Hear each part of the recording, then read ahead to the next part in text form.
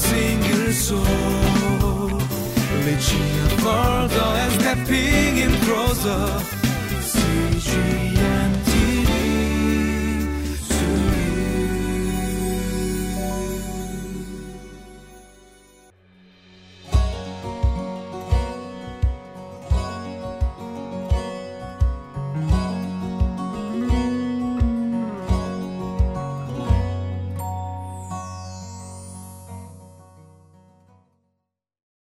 Welcome to Living Life.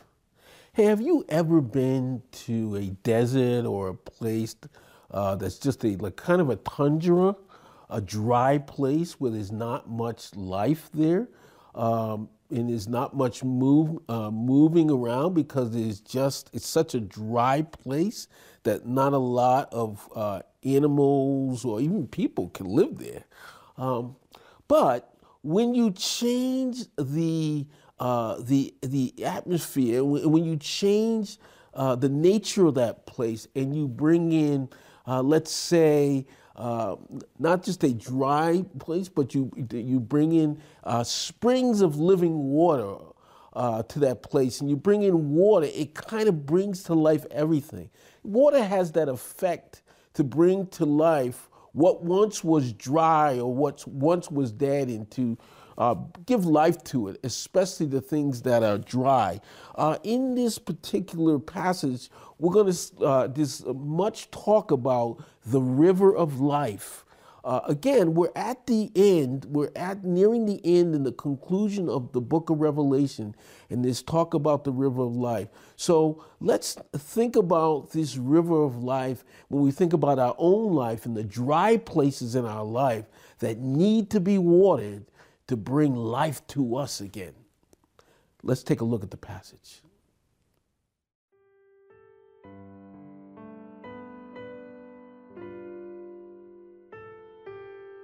Revelation chapter 22, verses 1 through 11.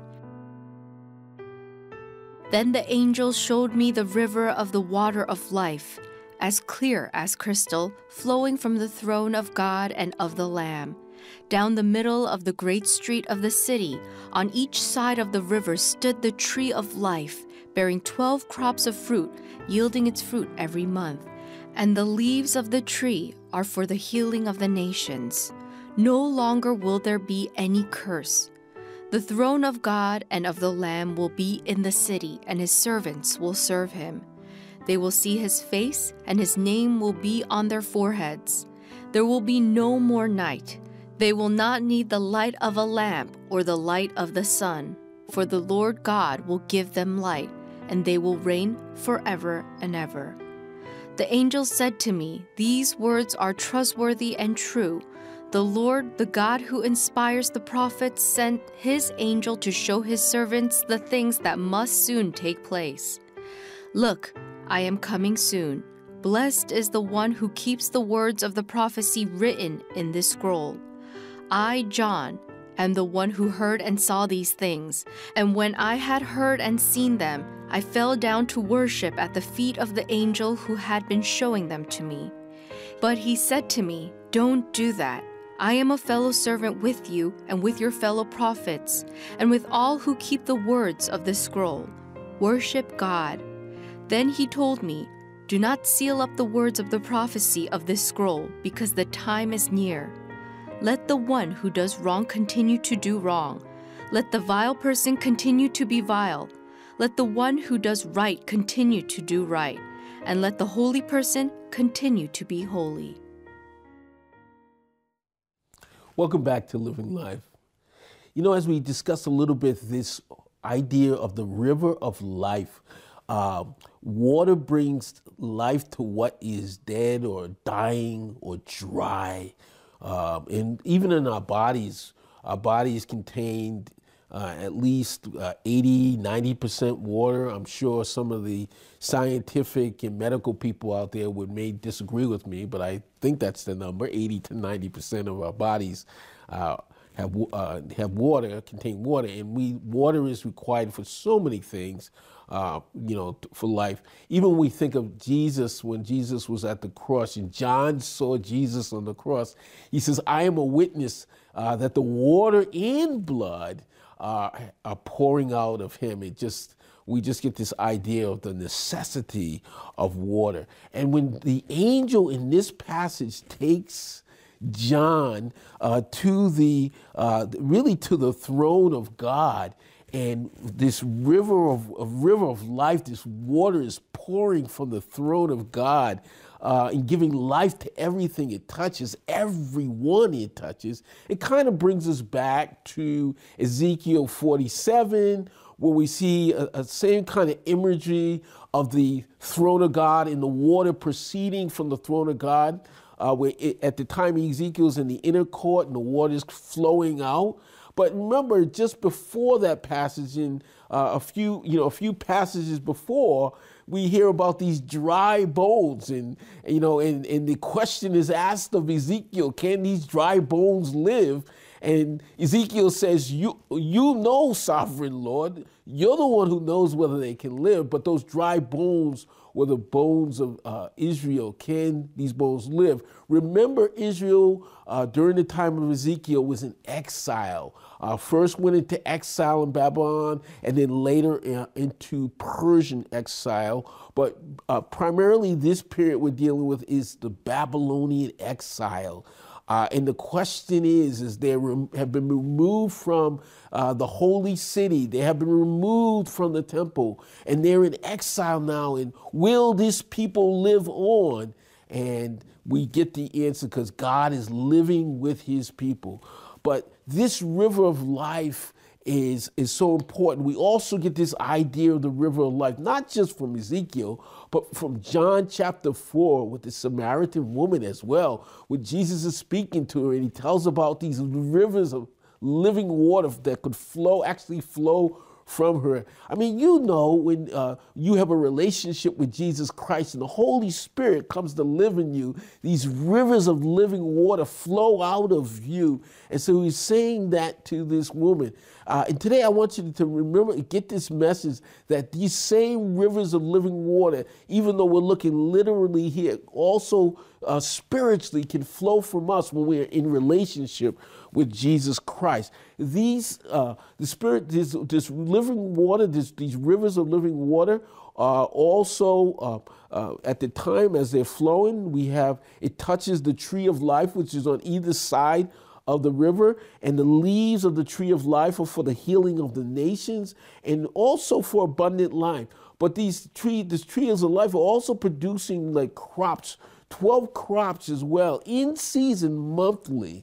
So we see that water also is great for agriculture and producing crops. And we know also that when it rained and when the water touched the crops, that this was seen as a sign of prosperity, a sign of blessing from God when your crops were watered and you had fruit in season according to the time.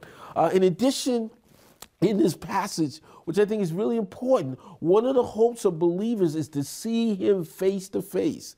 When we're all done with this life, when we've finished the race and we kept the faith and we've run the course, one day we will see him face to face. And this promise, this idea of the face to face meeting, and our names on our foreheads, we have the mark of God on our foreheads. And in this time, again, as has been mentioned before, there will be no night. There would be no need for night, because the Lamb of God will lighten the city, for he is the light of the world.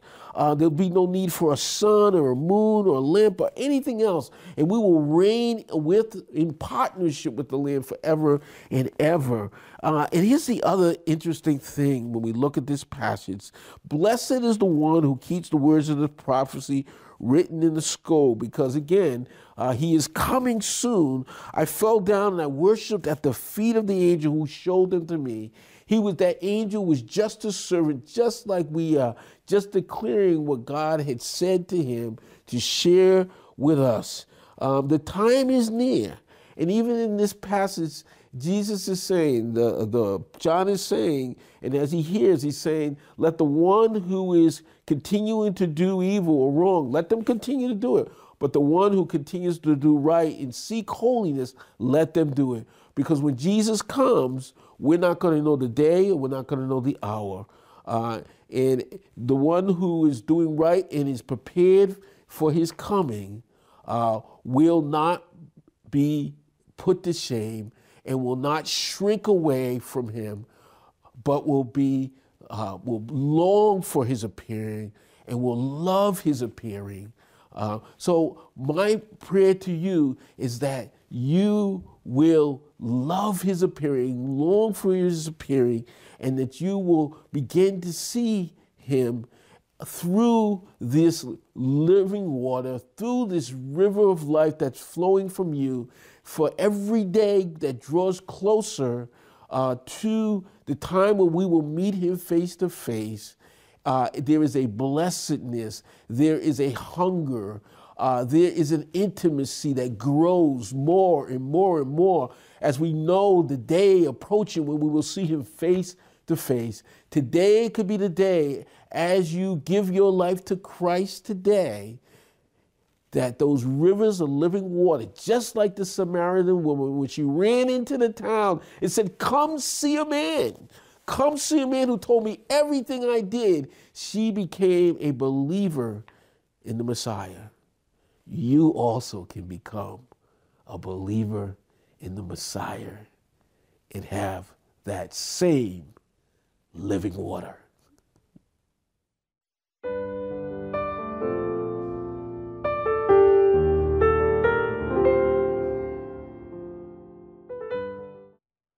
Does not matter who you are. It does not matter what your background is. It doesn't matter where you've been. It doesn't matter what you've done.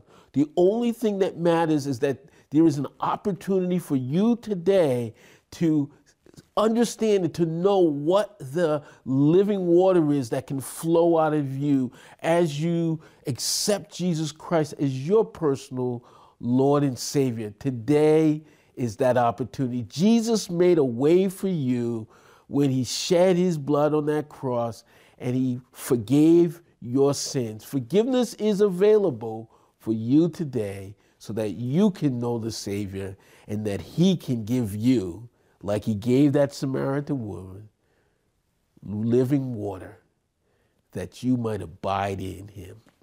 Let's pray.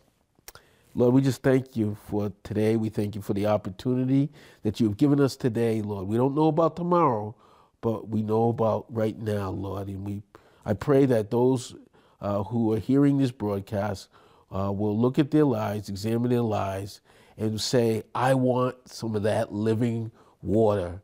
I want that water to change my life today. And Lord, I pray, Lord, that that's exactly what will happen. I ask all this in the precious, wonderful name of Jesus Christ, our Lord and Savior. Amen.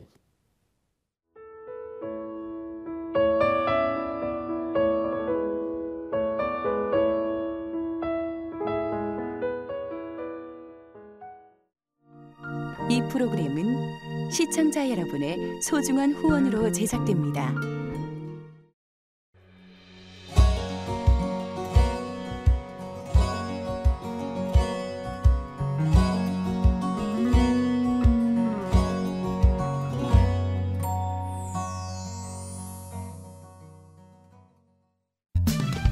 For a single soul, reaching further and stepping in closer. See